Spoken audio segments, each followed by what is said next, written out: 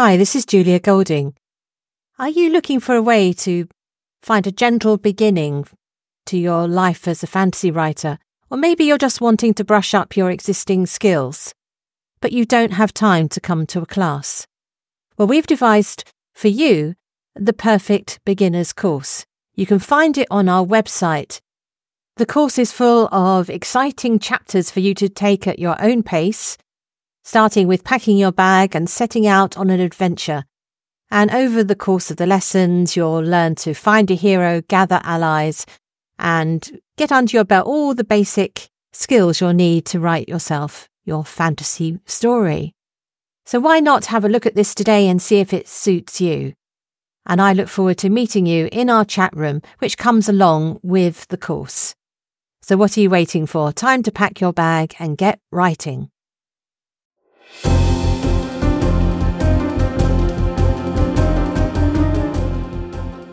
Hello and welcome to Mythmakers. Mythmakers is the podcast for fantasy fans and fantasy creatives, brought to you by the Oxford Centre for Fantasy. My name is Julia Golding. I'm an author but also a director of the centre. And today I am joined by a special guest from America, Lisa Edmonds, who is, best known to me for her Alice Worth series. Now, before we talk about that, Lisa, perhaps you might want to take us on your own personal story of your journey to becoming an author. What happened before to get you to this point? Well, both my parents were librarians, so I'll start with that. And when both your parents are librarians, you grow up in libraries, you read a ton. Yes. So from a very young age, my dad was also very nerdy, so I grew up watching reruns of the original Star Trek. So I grew up on science fiction and fantasy and mysteries. Started with Nancy Drew when I was little. And then in my teen years, I kind of graduated to cozy mysteries and hard-boiled detective fiction. And I especially really loved private investigator, but I also read a lot of police procedurals, like Ed McBain. So I was reading a lot of Sue Grafton, who wrote the Alphabet Mysteries. I know that's a little bit out of the purview of Mythmakers, but and Sarah Paretsky, who wrote the V.I. Warshawski books. There was a movie made of that. So I just kind of read a lot of genre fiction. I kind of envisioned myself writing really science fiction. So it was a bit of a surprise that I started writing urban fantasy, but I discovered the genre through Kim Harrison's books, the Rachel Morgan Hollows books, and it was sort of like a gateway drug. After that, I just started reading every urban fantasy series I could get my hands on. And it was like the perfect melding of the science fiction, the fantasy, and the mysteries. Because every book in an urban fantasy tends to have some kind of mystery to solve. You know, what kind of creature is this? Who's causing all this disruption? And then you have these wonderful characters that, you know, the typical urban fantasy heroine has a lot of snark. You know, she tends to be a self-rescuing princess, which is also a great, creates great storylines. And I just love imagination. So I love the world building. So all that kind of came together. And a couple of years ago, I guess, it's been more than a couple of years ago now, but back in about 2015, I thought, maybe I could try my hand at this. So I, developed a character and a world, and and that's how it all got started. Did your journey on the way include the J.D. Robb stories? Because they were one of my entryways into that kind of sci-fi police procedural. I've been following it all the way because I think she started writing those in the 90s, didn't she? Mm-hmm. Yeah, it's been around a really long time. Incredibly long-running series, but that was the thing that showed me the way that you could mash up genres of something which was familiar, contemporary police procedurals, but then put it 50 years in the future. I think the only problem is we're catching up, aren't we, with the historical period she's chosen. Well, and I also really like the Scandinavian sort of psychological thriller mysteries as Mm. well, like the Henning Mankell series, Oh yeah. and oh gosh, the they turned it into a TV series, Kenneth Branagh, um, and a bunch of other like there's just nobody that does that dark psychological, really twisted mysteries like Norwegian and Swedish and Danish authors. So I feel like my series is like an amalgamation of all of that.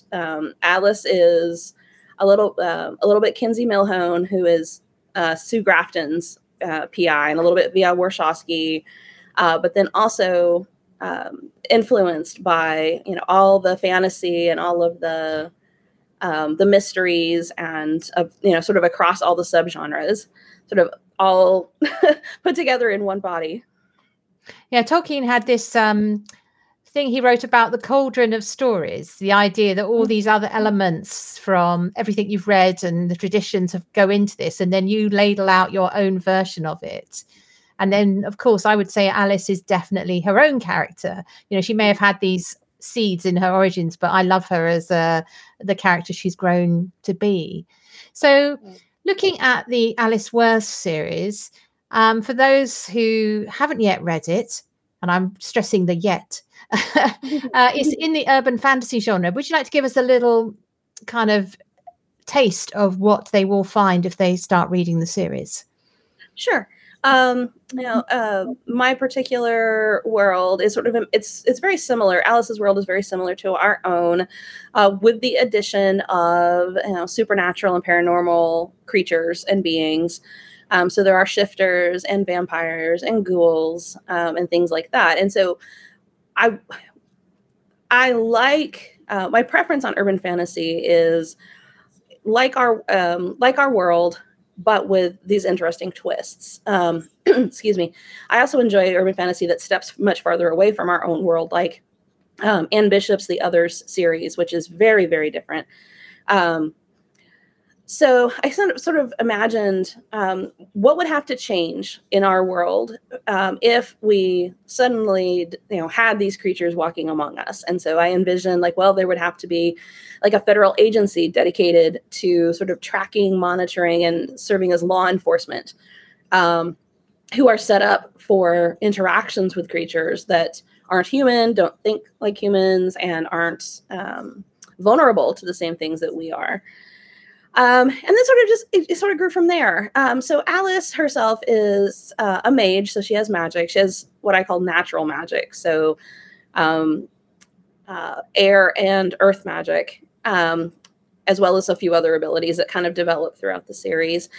And she is a private investigator. In my world, a mage private investigator sort of specializes in supernatural and paranormal type mysteries, and almost all of her cases involve solving a supernatural related mystery.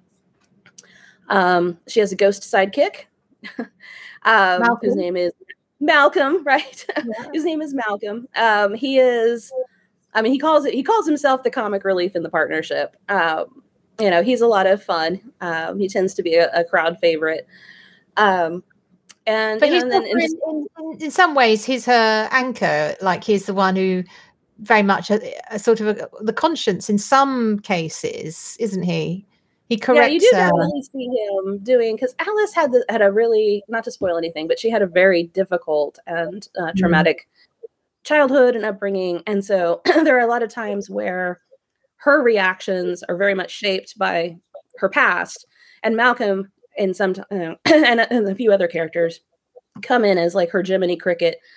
And I was sort of like, Alice, think about this a little bit. And you see her changing over the course of the books, and adjusting and, becoming a little bit more, well, she calls it a little bit more human, learning how to interact with others and how to love others and care for others and how to let them care and love her, which is a difficult journey for her, considering she didn't really have that growing up.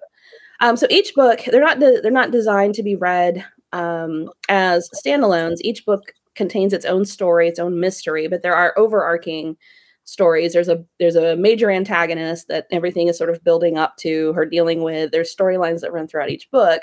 So although each book has a self-contained mystery for her to solve because she's a PI, um, you would want to probably start with one and then go forward. It's not, not really designed to be read out of order. Yeah, she's also in, I wouldn't call it a love triangle, that's the wrong word, because there's another side to it, but she's sort of in the middle of pulls between a shifter friend, a very close friend, lover, but also somebody within the vampire community who's very interested in her, but also the mage community. So there's 3 points. It's not really right, and a federal agent, a federal agent as well. Oh, there we go. So it's there's definitely a romance angle to it, as there is with a lot of urban fantasy, but I didn't want to get into the love triangle thing too much, but there definitely is a little bit of what's the word? Like there's a like she's trying to find the person who who completes her, who supports her, who compliments her. That's the word I was looking for. Who compliments her the best. And there's a lot of power plays going on too, as you would expect with any time that you have, you have the vampires. They've been hundreds of years old. They're all about the power. They're all about what can somebody do for me? What benefits me? And that's not necessarily the type of partnership relationship that someone like Alice would be interested in. So I think what I was most interested in is exploring power dynamics in personal relationships, and letting Alice sort of figure out what's the healthiest type of relationship to be in. One trope in urban fantasy and paranormal romance that I'm less of a fan of is the ones where you have a real difference in power, and you have one partner asserting that dominance over the other. I think there's room in any genre for all kinds of types of relationships, but I definitely wanted to focus on a healthier type of relationship. So I think that is an exploration of what's a healthy relationship, what's going to be mutually beneficial, what love really is, as opposed to what can this person do for me? How can they advance my goals, which isn't, to me, a healthy relationship. Yeah.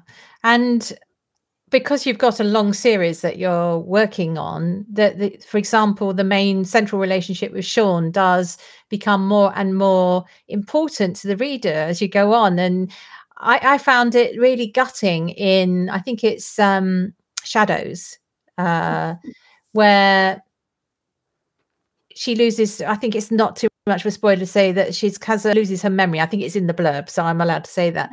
Yeah, it's on the back of the book. Yeah. So it's a reset of her relationship with Sean, but it's absolutely, it's just terrible to see. You can't forget all these things you've had. That the reader is really involved in that. I thought that was a very good thing to do to a relationship from a craft point of view in the middle of what might otherwise be. And they lived happily ever after. Right. You want to keep putting the grit in the relationship so that it can move on and become actually even deeper as a result.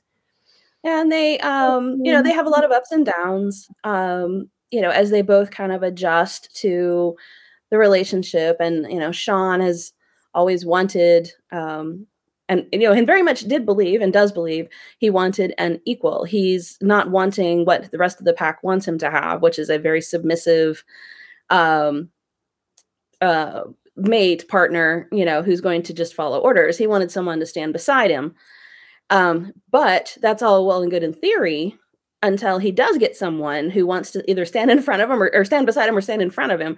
And then he's got to try to figure out, exactly what that means. And Alice isn't ever going to be anybody's, she's not going to be bossed around, too. So there's a lot of dynamics there. So you have to put your relationship through some ups and downs, and because I think that's realistic. I don't know any relationship that's all sunshine and roses, from day one. You're going to run into problems. You're going to run into differences of opinion, especially when you have two people who have, are so kind of set in their ways, you know? So above all, I wanted it to be a realistic series. I want my heroine to be relatable, and realistic. I want the relationships, the mysteries, the drama, it all to feel like all things that make sense, all things that are relatable. Even though it's, there's magic and all sorts of other creatures around, like I still want people to read it and feel like, yeah, this is something that would really happen. Mm. And just to help people find these books, the title sequence is Heart of, so Heart of Right. Malice and so on. And so when I said shadows, I'm referring to the book called Heart of Shadows. Just if you're Googling it now, that's how to Mhm. find them. Right. So It's yeah, sorry, go ahead. I was going to ask you, when you write, so I'm now going to actually sort of ask you to think about the process. You said there's a long arc you've been working on. Is this something that you sat down and sketched out? So in a drawer, there's the entire plot of the entire series is written down, or are you someone who is a discovery writer? You may have a vague idea, but you write into the dark. How do you approach it? Oh, annoying answer. A little of both. Um, I definitely sketched it out because I was planning a long series. The current plan is 12 books. It went from 10 to 12. Had to do a little bit of growth because that's the discovery part. You can plan all you want, but characters for me are living things. And so they will do and say things that I didn't see coming, and then you have to work with that. So I definitely sketched out kind of the arc. I have definite plans for like what's the mystery going to be in each book, and then how is that going to relate to. I kind of have the I guess three main overarching plot lines. The conflict with the main antagonist, Alice's personal development and growth, and then her personal relationship. Yeah. So So I need to. yeah. The Go ahead. family she builds around her it becomes a kind of story in itself. Who becomes part of that? Her maid family, not the Mhm. born family. Right. So The Bourne family is a problem. yeah, yeah, So, yeah, no problem. So when you set out, I don't know if you can remember what it was like to think it up. Did you start with Alice as your character, or did you come up with a situation and then think who's the character to carry the story? well, it's kind of it's an interesting, and I do remember actually. I remember the moment it happened. In fact, I was sitting out on my porch. I have this lovely screen porch overlooking a river, and I was sitting out there, and a sentence popped into my head. And it ended up being the first sentence of the blurb of Heart of Malice, or what would become Heart of Malice, which was the first time Moses Murphy's granddaughter killed on his orders, she was 6 years old. That sentence popped into my head. Some people say call it a muse. Some people I don't. That sentence fully formed popped into my head. So I actually met Moses before I met Alice, because in that sentence I started imagining who he was and then who his granddaughter would be, and it just grew out of that. I envisioned Alice as the granddaughter, and then the whole setup just sort of grew out of that moment. It was a very magical moment. Absolutely. And also looking at your biography, you have a background in forensic criminology, which seems to me to connect to the Private Eye story. Would I be, because there's quite a lot of detail in a fantasy form of like tracing and uncovering crimes. Is that something that you've picked up from your reading of real world criminology? Oh, definitely. I mean, I think it comes the college courses were an outgrowth of my lifelong fascination with mysteries. Like not just putting the clues together, which I personally find amazing. And Alice is living my dream life as a private investigator. Um, but as an undergrad, I was really seriously interested in pursuing criminal profiling as a career. I would have liked to have gone to work for the FBI, and done that. And so I took a lot of criminal justice courses as an undergrad. And of course, I was an English major. So the instructors always thought I had accidentally enrolled in the wrong class because they would be looking down their rosters and there would be 100 criminal justice majors and then me, the English major. Um, but I was lucky enough to take courses with all instructors who were actual former or current law enforcement, and a couple of courses with an actual practicing forensic psychologist, whose job it is to go to prisons and secure wards and talk to talk to serial killers and talk to all kinds of people. And so I got to absorb all of that real world knowledge through courses like death investigation and serial killers and forensic psychology.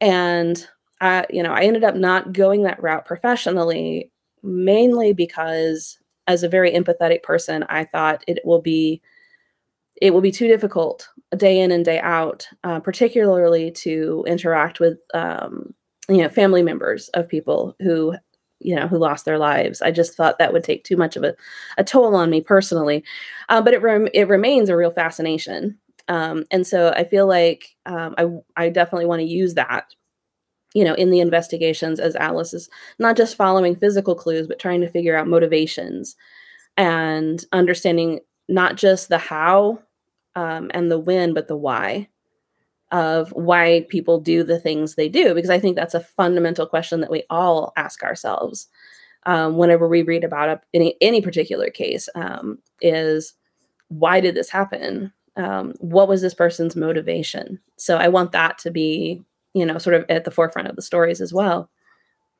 I mean, hopefully most people are fortunate enough not to experience this in their own lives. I mean, we all know it's a possibility, but when you don't have it, you can have a certain comfort blanket around you that it's happens to other people. Whereas you're writing a character to whom it has happened.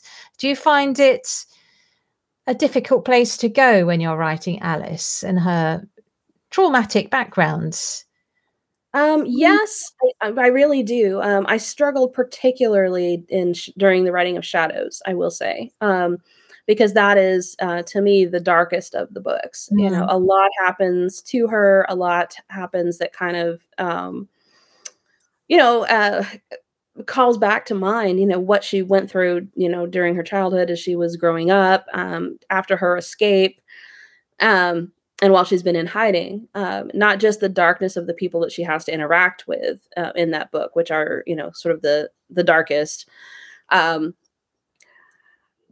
but I feel like on the one hand, I like tapping into those again, it's about relatability, right? And it's like tapping into fears that I think a lot of us have, that feeling of helplessness, that feeling of wanting to help and protect those around us and not always being able to do that. um, and I think that's a lot of what Alice has to go through, and especially like at the end of Heart of Malice, that I won't spoil anything, but the end of that book carries over into the next book because she's struggling with what she witnessed and was a part of.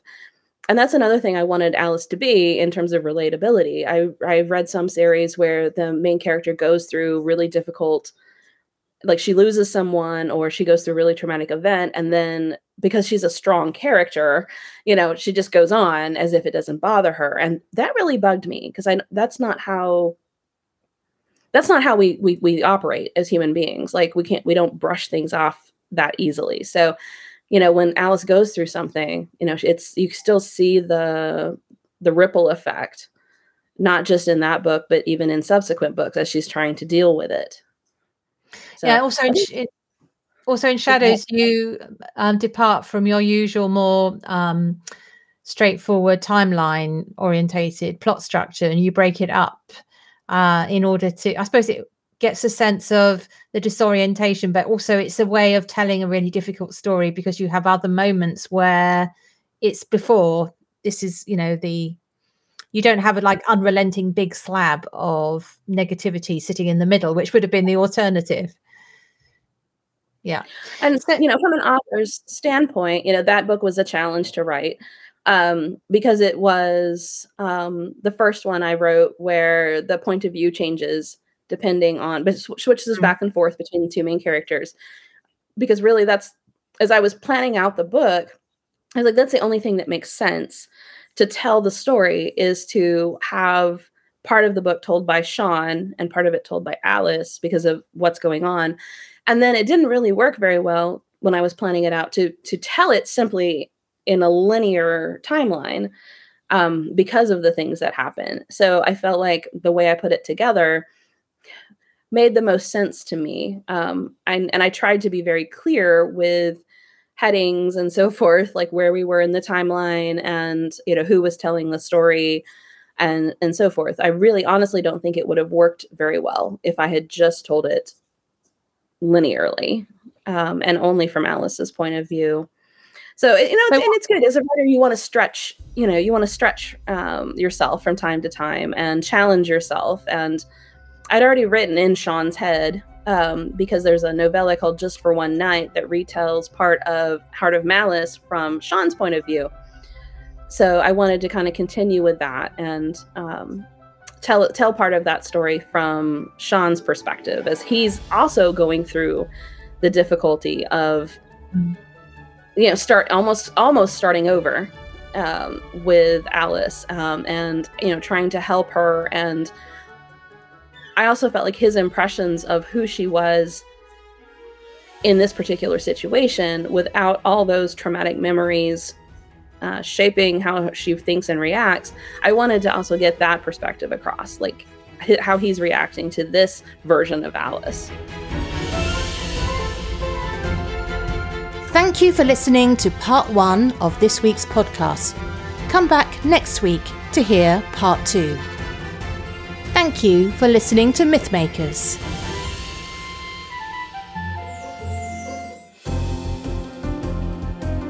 Thanks for listening to Mythmakers Podcast, brought to you by the Oxford Centre for Fantasy. Visit oxfordcentreforfantasy.org to join in the fun. Find out about our online courses, in-person stays in Oxford, plus visit our shop for great gifts. Tell a friend and subscribe wherever you find your favourite podcasts worldwide.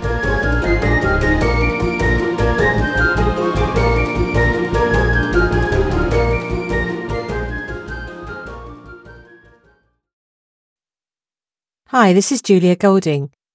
Are you looking for a way to find a gentle beginning to your life as a fantasy writer? Or maybe you're just wanting to brush up your existing skills, but you don't have time to come to a class. Well, we've devised for you the perfect beginner's course. You can find it on our website. The course is full of exciting chapters for you to take at your own pace, starting with packing your bag and setting out on an adventure. And over the course of the lessons, you'll learn to find a hero, gather allies, and get under your belt all the basic skills you'll need to write yourself your fantasy story. So why not have a look at this today and see if it suits you? And I look forward to meeting you in our chat room, which comes along with the course. So what are you waiting for? Time to pack your bag and get writing.